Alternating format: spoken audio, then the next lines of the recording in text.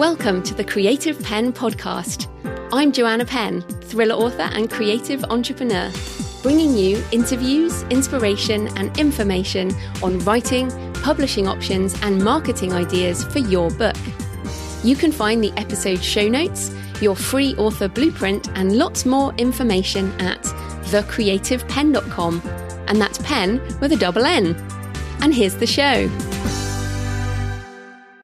Hello creatives, I'm Joanna Penn and this is episode number 538 of the podcast, and it is Tuesday the 9th of March 2021 as I record this. So in today's in-between-isode, I'm talking to Simon-Pierre Marion about blockchain for authors and publishing. And yes, he's French-Canadian and you'll get to hear his lovely accent soon. Now, we start by briefly explaining blockchain and why you can think of it more like an architecture, the technology that will underpin the next stage of selling online, what it brings to publishing and authors, the possibilities of smart contracts, including resale of ebooks, audiobooks, digital things, and estate management, which is something a lot of us think about. Then we talk about digital scarcity and why it is such a fundamental mindset shift for authors. And because NFTs, which are essentially representing digital scarcity, are in the news right now, what I have done is I've inserted some extra comment. So at around 25 minutes in the middle of the interview, I will come in and add extra comments because that's when we talk about it. And then we'll return to talk about blockchain, which is a new way of publishing books. And I have used it to publish a book on the Ethereum blockchain, and a look ahead about how the industry might shift into using blockchain technology in the coming years. So if you don't know anything about this, then listen all the way through. If you do know stuff about this, then you could probably skip the first 5 minutes or 10 minutes as we cover the basics. But I think this is so important, and it is a real mindset shift for authors and the publishing industry. I heard Simon-Pierre speak at Frankfurt Book Fair in 2019, and it was really that talk that made me realise what a big deal this is. And it was, as we'll talk about it, but it was in this tiny, tiny corner of the fair. There were only a few people in the audience. And by the end of the session, I was sitting there like we say a stunned mullet here in England. I was like a stunned mullet sitting there going, whoa, this is huge. Why is there nobody here? Why do people not realise how big a deal this is? They should be speaking on the main stage. This is revolutionary technology for what we do. Now, Simon-Pierre talks about how slow the adoption is, but also how it's been sort of, again, accelerated by the pandemic, and that is very likely to be implemented like a new form of architecture. But in terms of protecting intellectual property, cutting costs in the back office, estate management, transparency about payments, faster payments, collaboration, there are so many possibilities with this, and an expanding range of rights licensing opportunities and an expanding possibility for revenue models, which of course is what we're interested in. So if you want some more background and ideas, obviously I have a whole chapter on this in my artificial intelligence, blockchain and copyright book, and you can listen to episode 519, which is an excerpted chapter, which also covers slightly different things around copyright law and blockchain specifically.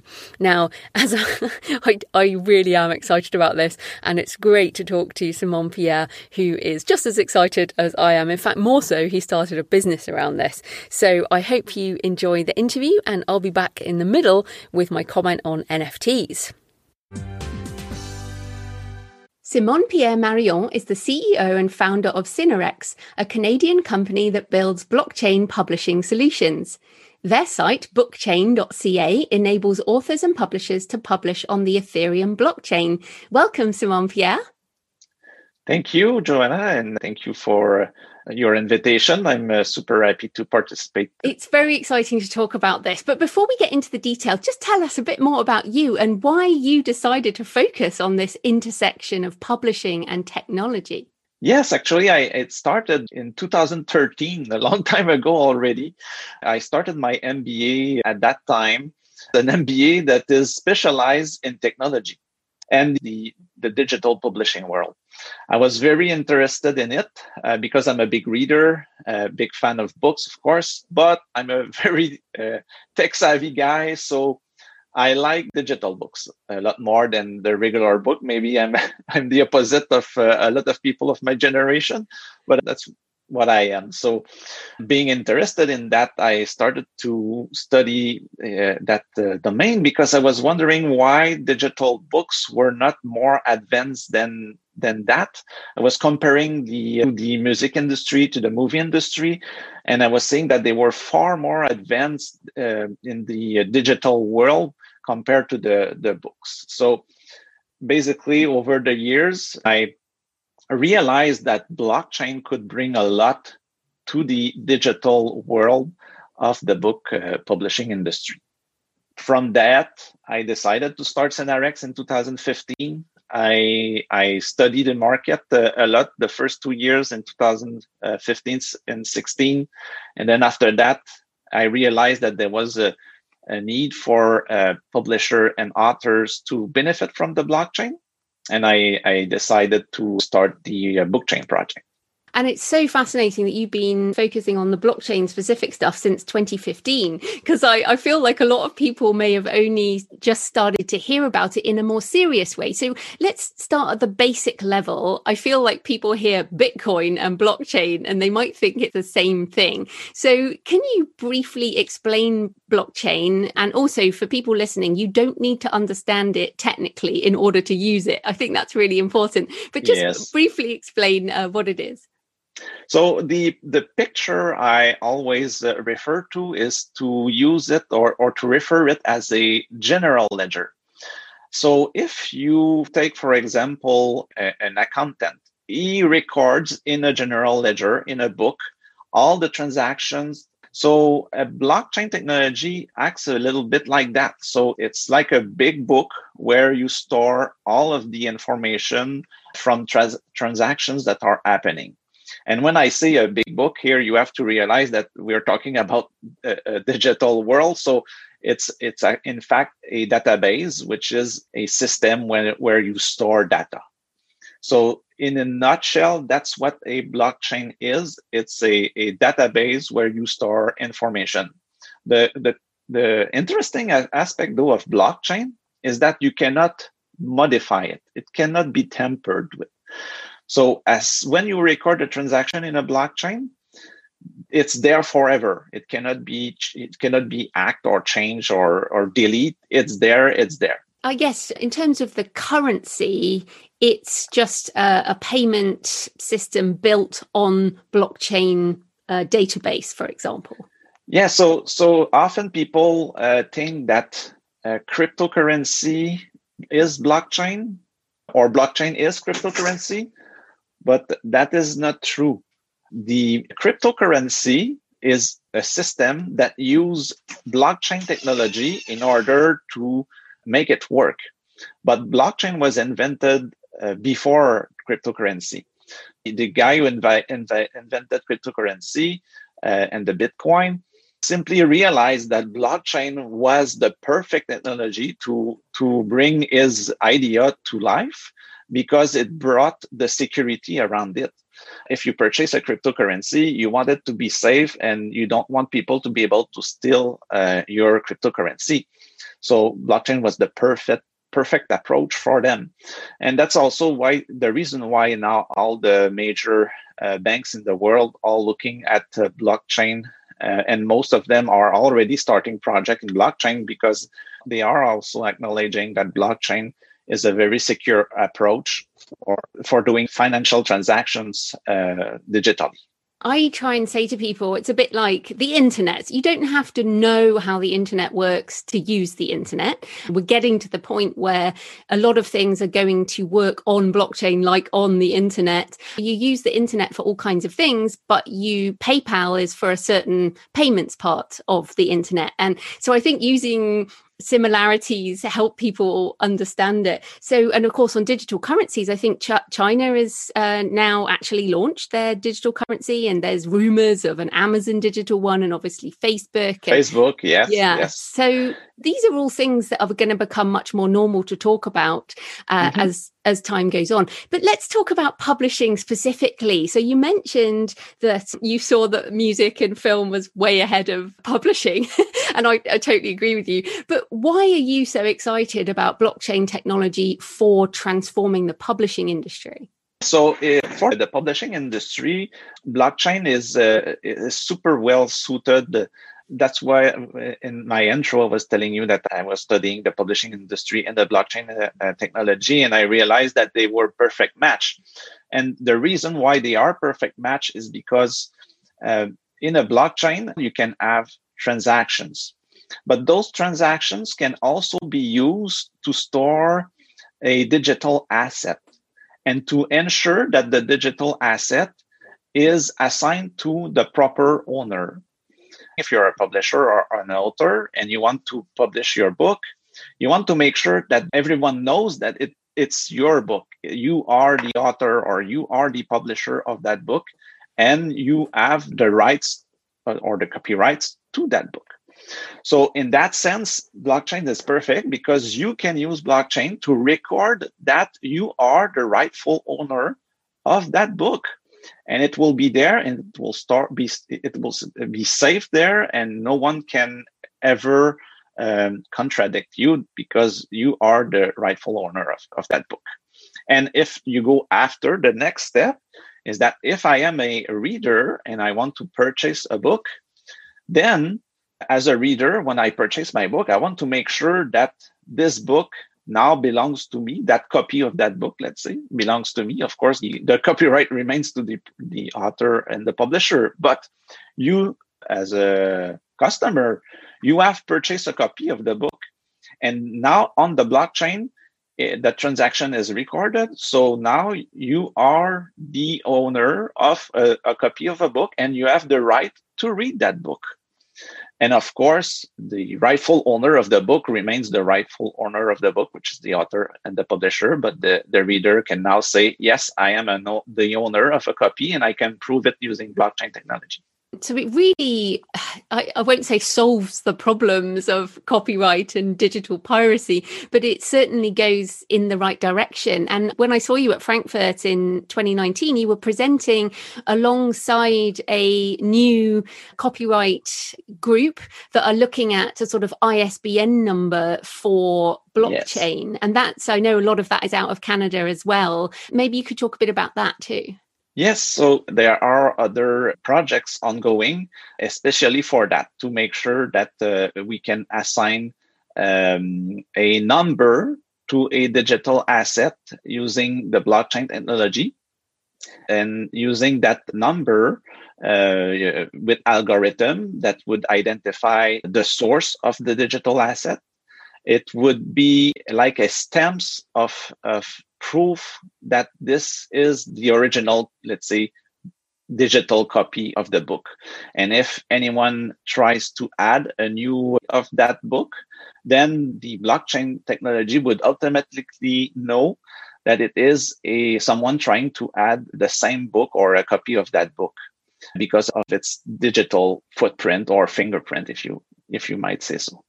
So that's another very good example of how blockchain technology could be used to replace the ISBN number, or maybe not replaced it, because there's also needs for it in the physical world. But it could be a complement to the ISBN for the digital version of the books. We should say like this is, as you say, digital, so this could work for audiobooks as well. And yes. Yeah. And for me, it would really help because at the moment, a lot of us get emails from Amazon saying, if somebody else is claiming this book, give us proof of that you own this book, of your copyright. And it's very annoying because, of course, you've registered, but people do this. And if there was that kind of electronic registration that could be more easily checked, then these big publishing distributors could check that and we wouldn't have to go through this. And I think it would really help with a lot of the piracy issues, which I think is quite exciting. Like, it must be exciting to the publishing industry to think this could happen, or do they just not care? No, I think it's, the COVID has its bad side, but unfortunately, maybe, let's say it like that. Unfortunately, it's also has some good side. I think some of the good side is that we've seen a big increase in the digital publishing world. And now I think a lot of people, a lot of publishers that were less inclined to go on the digital aspect of things are more and more now with the COVID going through there. And we've seen an increase in their interest in knowing about the different technologies that are on the market. And I think it's helping our cause of promoting the blockchain technology. Oh, that is good to know, because I remember coming to your session at Frankfurt Book Fair, and it was in this tiny corner of the fair, and I was listening to you. There were only maybe 6 of us in the audience that weren't part of your group. And I was sitting there listening to it going, this is really significant. Why is there no one else here? Like, why is this not on the main stage? So I'm really happy to hear that things are changing. But let's get into some more interesting details. So let's talk about the smart contract. So let's say we've got our digital asset, we've uploaded our book to the blockchain, and we'll come back to bookchain.ca in a bit. But what is a smart contract, and what are the possibilities that authors could include in it? That's also one of the very cool thing about blockchain, the smart contract. So let's start from the basics. So what's a contract? A contract is when you sign a deal with someone and there are rules in the contract. So in the publishing industry, let's say you have a contract with a marketplace, and in your contract, okay, you say that your book will be sold at that price. And from that price, the marketplace will retain 30% and then give you the rest, and so on and so on. There could be multiple different rules. So when you talk about smart contract, so what you do is that you take the rules from that contract and you automate those rules using program or using development in the blockchain. So it's basically code that transforms those rules to be automated. So what does that mean is that after that, if you use a smart contract and you have a transaction that happens on the blockchain, let's say you sell a book, then the smart contract will automatically apply those rules for you. So you don't have to worry about it. It's there and it will be done. So for example, if you said my book is sold at this price, then the smart contract will make sure that it is sold at the right price. If you said that the royalties, the marketplace gets 30% and you get the rest, then the smart contract will make sure that the money is split automatically for you. And of course, if there are other rules, it will apply all of the rules for you. So that's very, very cool, because you don't have to worry about anything. Everything is done automatically for you. What I think is exciting about this, because I think authors will be going, well, that happens right now. But you're talking about at the time of transaction rather than 60 days later, which we get right now, for example, from what I can tell. And the idea is that, so for example, I might have 50% of it goes to me and 10% goes straight to charity and 20% goes to my brother. And essentially you could program all of these things in, and that will happen as long as that asset is transacted on the blockchain. So I'm also excited about this, about estate management. So essentially this could go on even after the death of the author. Am I right about that? Yes, exactly. So that you're absolutely right. The royalty distribution can be split as you want, as you wish. With a smart contract, it can do whatever you want, and it will do it automatically as soon as there is a transaction. So that's the beauty of it. The other thing is this idea of ebook resale. And this is something I was talking about with a guy in the Netherlands, Tom's Cabinet, that the court came down in Europe to say that you can't resell an ebook. But that seems to be because of the licensing agreements that most of the ebook retailers have. So what makes it possible to resale ebooks? And if we have a smart contract in place, can we get a cut of a resale? Absolutely. So to be able to resell an ebook, you have to make it clear for the royalty owners of the book. Of course, if you try to resell an ebook and the royalty owners or the copyright owners of the book do not want the ebook to be resell, of course, you're going to lose in any court. But for example, in our solution, what we are saying is that we ask the rightful owner of the book if they want their ebook to be resellable or not. And they take the decision if they accept or not this state of resell. If they do not accept, then people won't be able to resell it. But if they do accept, then the ebook can be resell. And of course, this is all again stored in the smart contract. So if you accept that a reader resells his books, then you can also set in the smart contract what are the percentage for the distribution of the resell transaction. So if you say, okay, I will let my readers resell their book, but when they will resell it, I want 50% out of it, and I leave them the other 50%. So that's an example.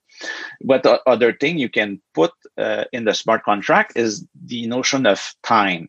So you could say, yeah, you know what? I would like to have that resell option enabled in the blockchain smart contract. But maybe not right now, because I'm often my sales are very high the first year, and then after that they go down a little bit. So you can say, well, I will enable the resell after a year. So you can purchase the book, but then a year after you cannot resell it. But a year after the resell option is activated, and then the reader can resell the book, and this could create another sub-market and other revenues for you. And that's exactly the point. More revenue for us. Yeah. And this is why when I've been hearing you talk about this, I've been reading a lot of books on this, I'm kind of blown away by the abundance of possibilities with things like the smart contract. So this, as you mentioned, the banks are going to be using these things because it does away with the back office functions of payment splitting and sending out money, and there will be no excuse to have this sort of 30 days, 60 days, 6 months, 1 year, if it can all be done in this way. And I think people hear ebook resale and they think that will take money out of their pocket, but actually it finally means that creators and everyone else in the publishing chain can make revenue from the secondhand book market, which at the moment doesn't benefit anyone except the bookseller. And I love secondhand bookstores, but it would be great to digitalize that as well. So you feel that abundance too, I guess. Yes, absolutely. Yeah. And the other thing I'm fascinated by is the idea of digital scarcity. And this is a huge idea. People listening, if you haven't heard of this. So essentially, you can do a limited edition. And in fact, as we speak this week, Christie's has just launched their first digital art auction, which indicates to me that digital scarcity is going mainstream. This to me is very exciting because we could do first digital editions or limited editions. So what are you excited about with digital scarcity, and any thoughts on that? Yes, and this is such a good idea, because that's exactly what we would like to create in the digital publishing world is to have that notion of a special edition of a book. And again, the way I'll often approaching it to the major publishers, I'm telling them that they can create, again, new revenues. So that's often the key word here.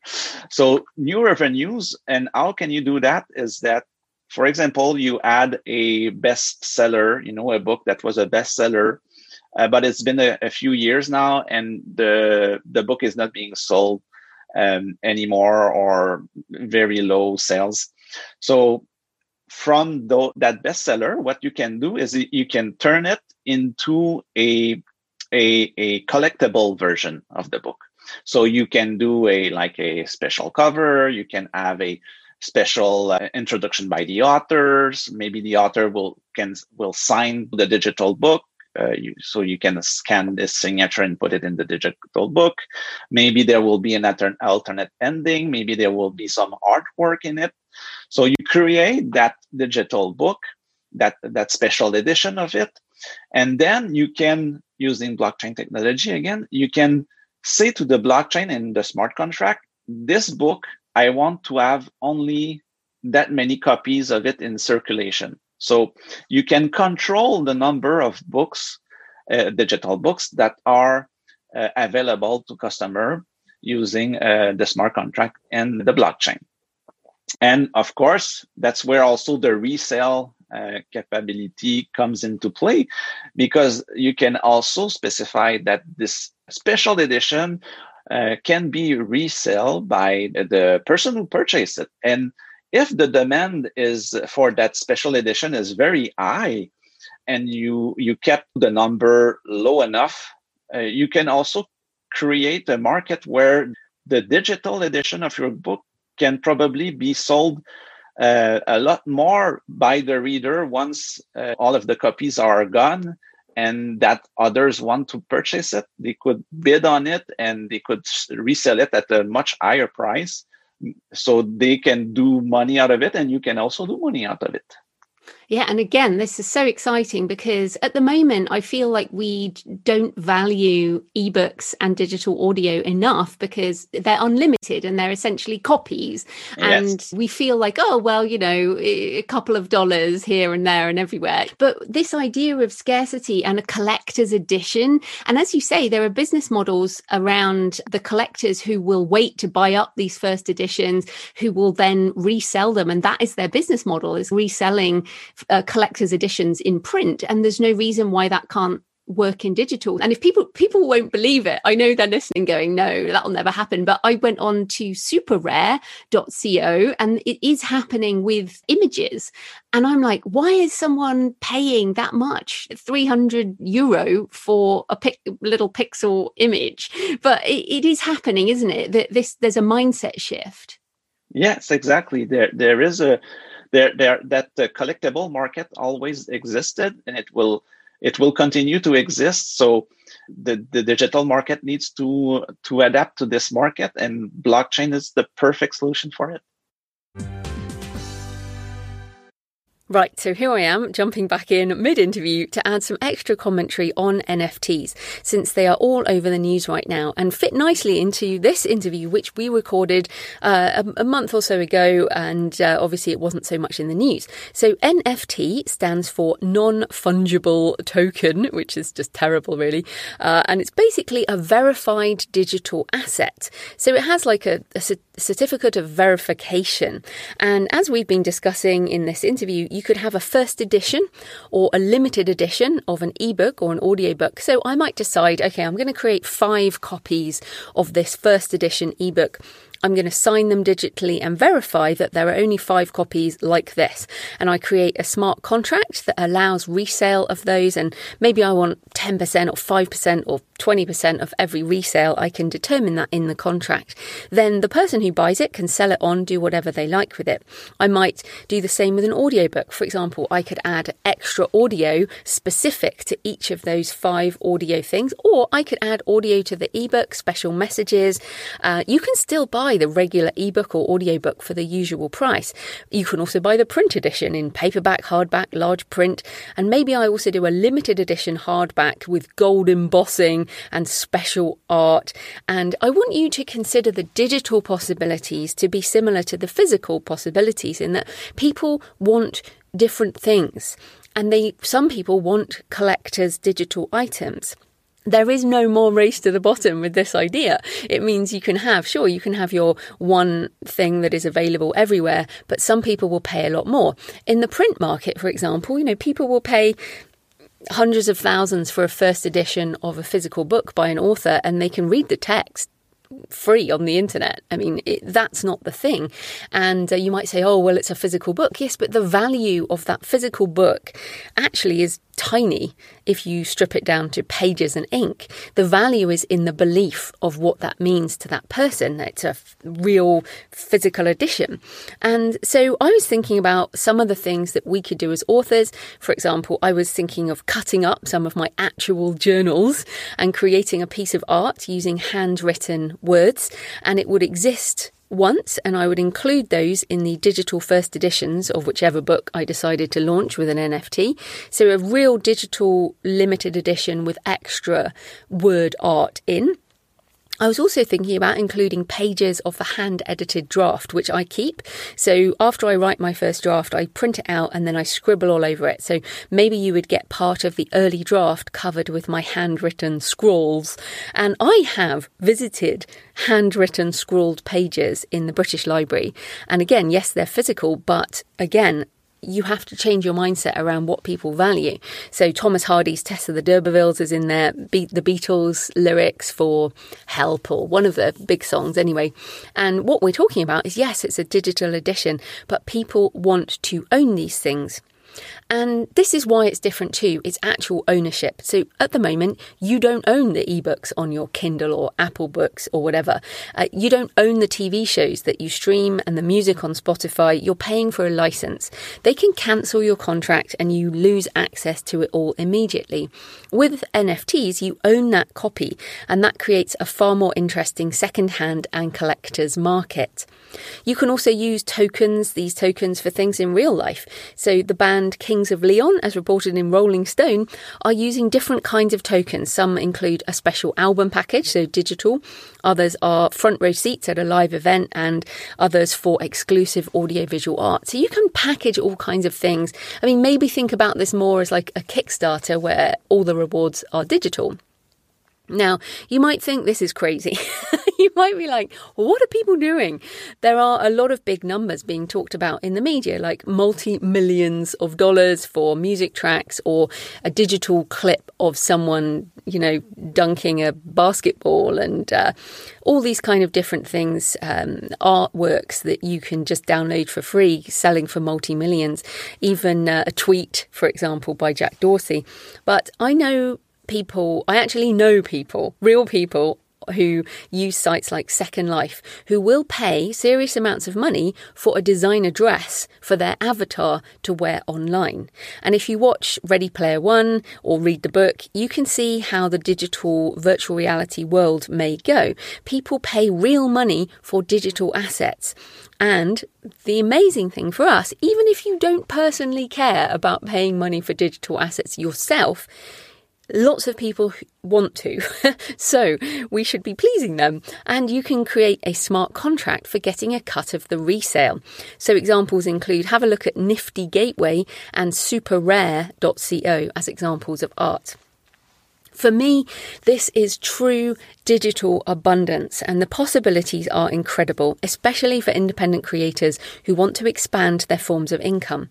There are not many authors who could command that amount right now, so I'm not going to be able to put up one of my NFT ebooks with extra handwritten words in and get 6 million for it. As much as I would love to think you guys would like that, it's not going to happen. But I want you to think about what we do with these different formats at the moment. So when I launch a book, next week as this goes out, I'll be putting out How to Make a Living with Your Writing, the 3rd edition. That will go out in ebook, audiobook, paperback, large print, hardback, workbook editions. That's 6 editions. 5 editions plus a workbook, because the workbook just contains the questions. But I'm already doing all of those editions. What I could also do, of course, I could do a limited edition hardback with gold embossing. I always use that because that's quite expensive, or foil, or whatever you want to add to the cover. Or I could also include these digital first editions or something like that. Now, the technology, it's all sort of invite only at the moment, so I'm not going to be able to do that right now, but it's definitely something I'm looking at. And even if you think that, if you think about the products I've just mentioned, the price is ranging between sort of $6.99 and say $25 for the hardback. So what that means is that even if I had $100 digital first edition, that's $100. That's 4 times what I could get for a hardback. And then what about getting money from that over time from the resale, which I could not get from a hardback? So in fact, even if I sold a digital first edition for $25 and then someone on-sold that for the life of copyright, I could get money, or my estate could get money for all that time. You just think, wow, that is amazing. I really hope you're getting this. I hope the penny is dropping for you, because when it dropped for me, I'm like, oh my goodness, there are so many things we could do.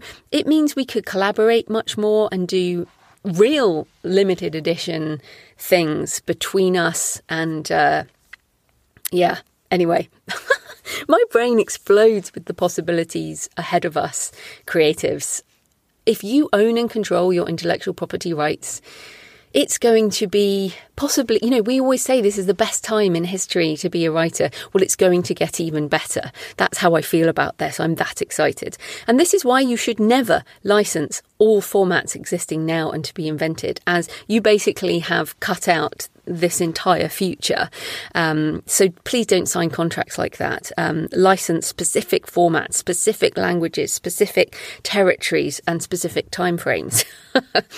Just wanted to read a comment from Scott Belsky, the author of Making Ideas Happen, who has a great post on Medium about this, which I'll link to in the show notes. He says he calls this a transformative economic model for artists and says it's empowering the careers of creators themselves more than everyone in the middle. This is another way to go direct to fans in new ways. He ends with, welcome to the new era of digital art, or we could say digital books, one that finally transcends the traditional lowest common denominator aspects of the web and both elevates and rewards some of the greatest artists the world has ever seen, and the rest of us. As always, art and creative experimentation more broadly is just the bridge between the old way and a better way. So much more to come in this space. And this is how I feel. I feel like we've seen ebooks version 1.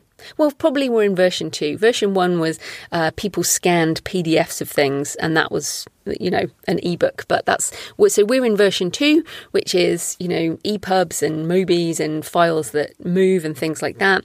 But what we're talking about here is perhaps the new thing. So as he said, the bridge between the old way and a better way. And I see we'll be moving into this new space where we can do digital assets that are not a race to the bottom. And boy, do we need it. We really need it. So Hugh Howey's also posted about this and goes into a lot more detail around piracy and also the environmental impacts. He says in the future, there will be a secondhand market for digital art that includes the artist in every transaction. Hugh is just as excited about this as I am. Now, of course, there are valid criticisms of NFTs and cryptocurrency and blockchain around the amount of power it takes to produce these transactions. But this problem will be solved. I absolutely believe it will be solved. And if you carry on listening to the interview with Simon-Pierre, he talks about when this will move into the mainstream. And we are still a few years off as yet. And of course, this will be normal, just as, uploading your ebook is normal now, whereas it wasn't a decade ago. This will be normal. So it's definitely coming. And once the penny drops for you on the possibilities, I hope you will be just as excited as we are. So let's get back into the interview. So tell us a bit more about what bookchain.ca does and what authors can do with their books there. So Bookchain says it's a blockchain-based platform that we have developed to help authors publish their book on the blockchain, because it's not easy right now to do that without the proper interface. If you can picture it, we basically build a layer on top of a blockchain technology, which is the Ethereum blockchain, in order to simplify the work of authors and publishers in order to put their work or their books on the Ethereum blockchain. It's very simple interface. The authors or publishers, they simply create an account. They upload, they fill, of course, some profile information. They upload their book.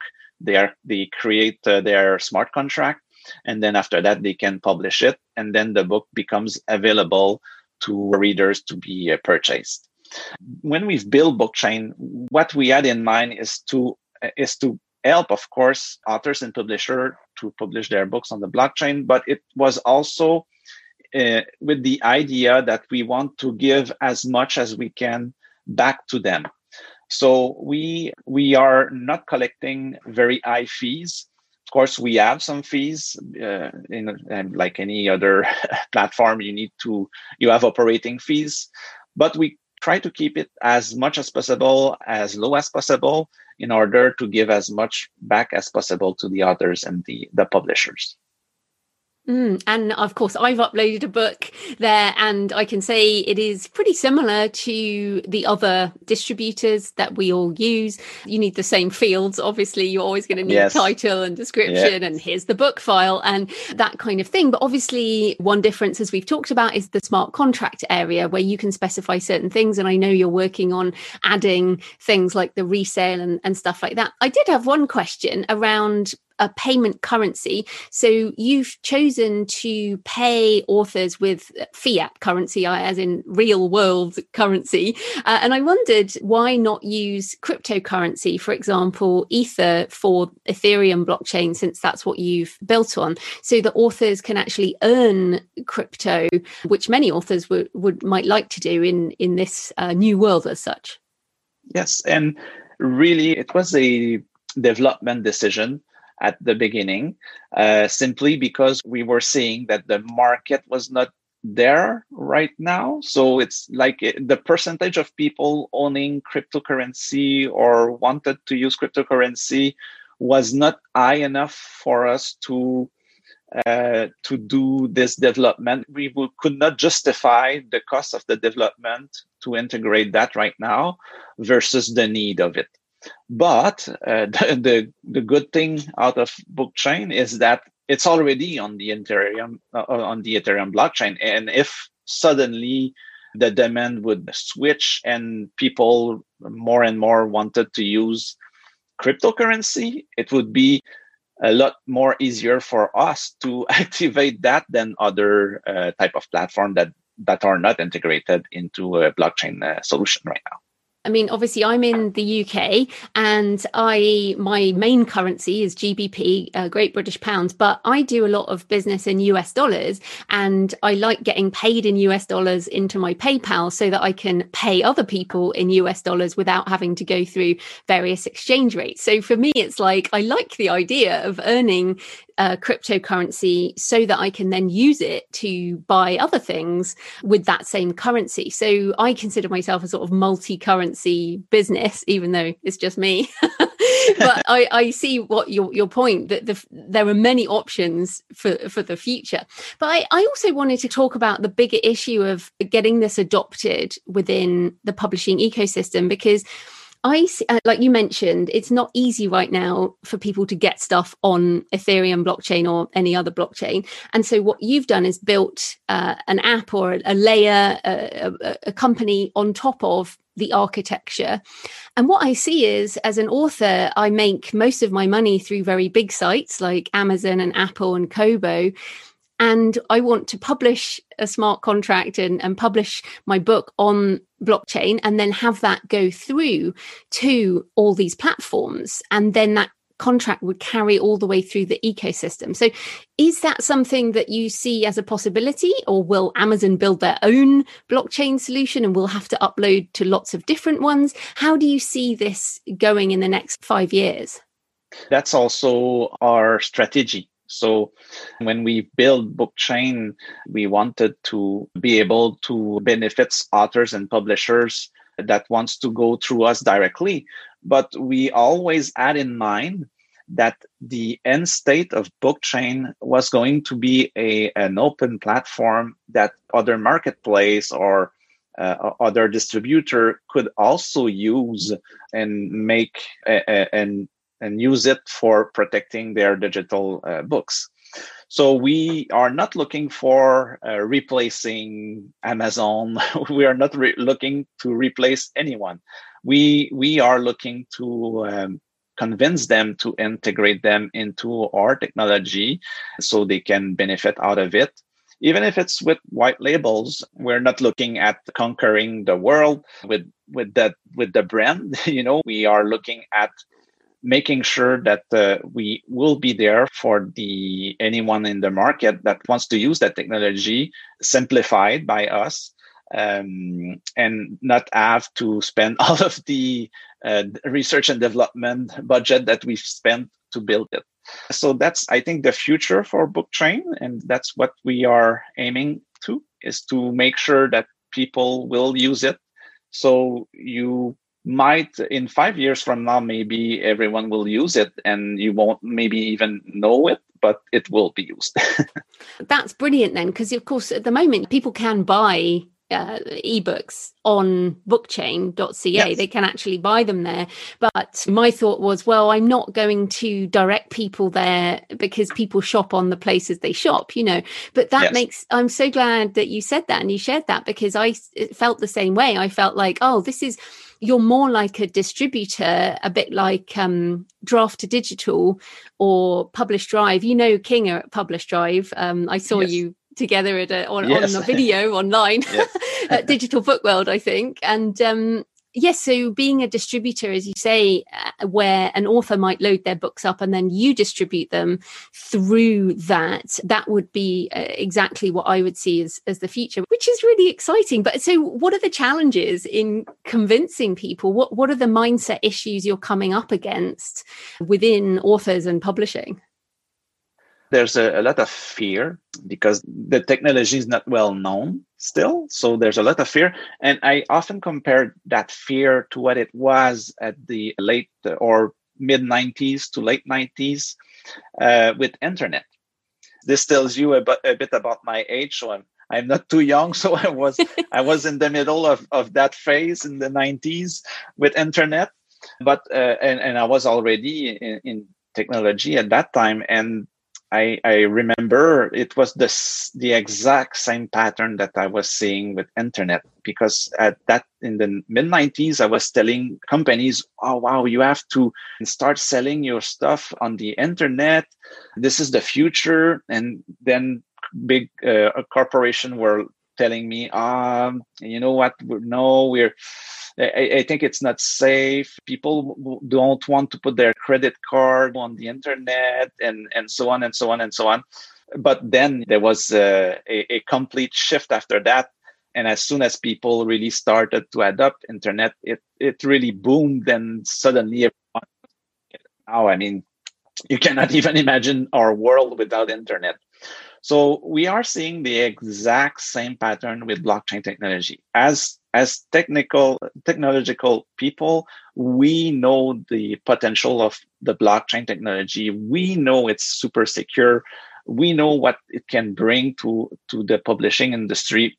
But the big corporation or the big players are still a bit scared about it.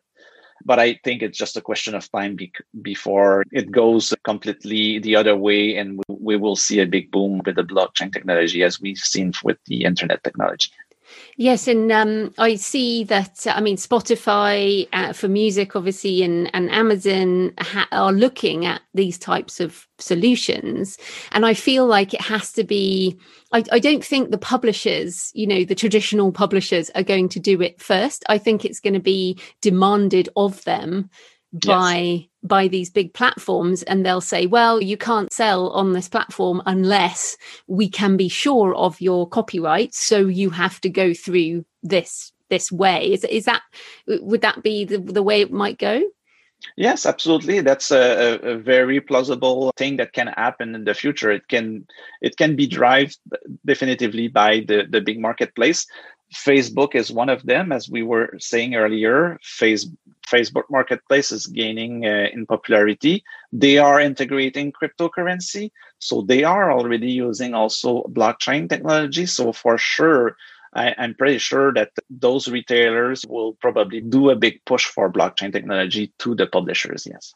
And as you say, it may be that we're talking about an architecture that people won't even discuss. They'll be like, yes, I've uploaded my book to Amazon, and that we won't even know that it's using blockchain. So that's really interesting to me. This really is an architecture, but we will use the apps or the programs on top of the architecture. So a lot of it will be seamless anyway. So do you think authors even need to know about this stuff?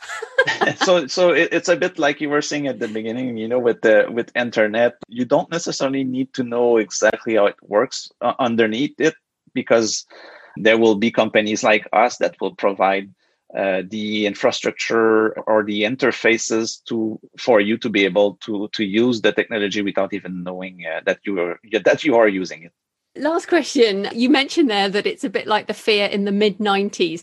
That was like 25 years ago. Do you think it will take that long to adopt all of this, or what's your pick? I mean, you've been working on this for since 2013, your MBA in 2015 with the company. Have you got a sort of date when you'd like to see this going mainstream? Yeah, so internet really picked up after 10 years when it started to be more commercialized, because it was existing before, but it was not for the general public, a bit like blockchain. But it really started in the beginning of the 90s, and it really boomed in the beginning of the 2000s. I don't know if you remember, there was that technological bubble. Yes. So I was really aiming at 10 years. I started in 2015 exactly for that reason, because my estimation is that it will start booming around the 2025. So I don't have a crystal ball here. I'm just taking the pattern that I've seen in the past, and it's taking generally like for a big change technology like that. It takes around 10 years. So my estimation is that, yes, blockchain technology will take a 10 year as well before booming like internet. So 2025 is really the key year for blockchain. Excellent. Well, I'm excited, and I hope to see you again at Frankfurt, but on one of the big stages with a whole load of people in the audience instead of nobody. So where can people find you and Bookchain online? So you can go at www.bookchain.ca, or they can visit our company site as well at cenarex.ca or .com. So it's SCENAREX.ca or .com. Fantastic. Well, thanks so much for your time. That was great. Thank you. So I hope you enjoyed the interview with Simon-Pierre and my extra comments on NFTs. I would love to know what you think about this. How mad do you think we are? Or do you agree? And are you excited? And what ideas do you have around the possibilities for what we could create with these ideas of digital limited editions? So please do leave a comment on the show notes. You can always find them at thecreativepenn.com/podcast.